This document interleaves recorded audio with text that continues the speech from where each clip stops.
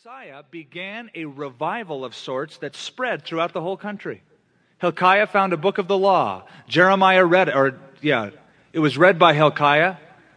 Josiah found the words and the will of God, decided to bring reform and revival, initiated Passover to happen again, took all of the idols, broke them down, burned the wooden Asherah poles, ground all of the idols to dust and powder, and sprinkled it over the graves of those who worship pagan idols.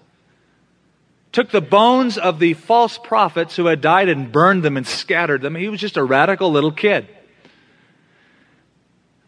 But it seemed to be a surface revival, for the nation never stayed at that peak. After Josiah died, you might say an untimely death, because he went out to Megiddo to fight Pharaoh Necho. He had no business being there. He got killed in battle. Next in the throne was a guy by the name of Jehoahaz, who was a creep. Turned from God, was an idolater. After Jehoahaz came Jehoiakim. He was a creep. After Jehoiakim came Jehoiachin, creepo number 3. And after Jehoiachin came Zedekiah, the vassal king placed upon the throne by Nebuchadnezzar, who rebelled against Nebuchadnezzar, and in 586 BC, after running away from him, was caught and his eyes were put out. And we read that last time we met together. In this book, we get insight into the heart, not just the prophecy, the heart of Jeremiah. He's called the weeping prophet, or the prophet of the broken heart.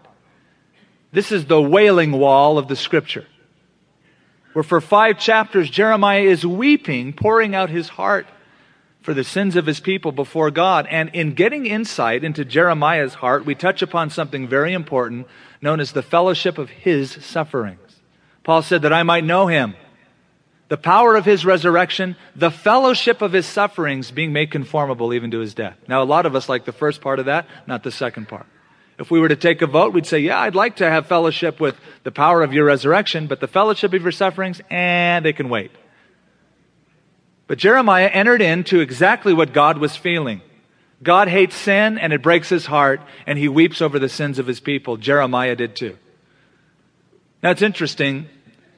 In our culture, traditionally, it's changing now, but traditionally, if a man wept, he was known as the sissy, a wimp. In the days when my father grew up, growing in a very rigid part of the country and in a rigid household, if he were to cry, his father would correct him and say, "Big boys don't cry." Jeremiah did. Jeremiah wept tears of compassion, but he wasn't crying for himself, and there's a big difference with that.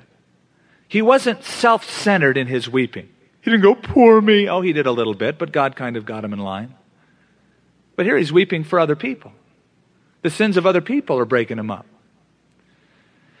And they remind us of someone who had come 6 centuries later, standing over Jerusalem, around the same area, weeping over the same city, named Jesus Christ, saying, "Jerusalem, Jerusalem, how often I would have gathered you as a mother hen gathers her chicks, but you were not willing. And because of that, your enemies will cast a trench about you. They will kill you and your children within your walls. Not one stone shall be left upon another. It will all be thrown down." And Jesus predicted the destruction of the city, yet future, as Jeremiah, after the destruction, wept for it. And so Jeremiah depicts Jesus Christ also weeping over the city. R.W. Dale, and most of you aren't familiar with him, he was an old preacher from England during the days of Dwight L. Moody. R.W. Dale used to say about Dwight L. Moody that, in his opinion, there's only one person who was alive who was qualified to preach about hell, and that was Dwight L. Moody. And he said that repeatedly in many of his messages, and someone asked him, "Why do you always say that? Why do you think Moody is the only one qualified to preach on hell?" And R.W. Dale said, because when he preaches on hell, there are tears in his voice. And I think that's a real good axiom to remember. There are tears in his voice. He just didn't pronounce denunciation. He wept. Jeremiah spoke about judgment.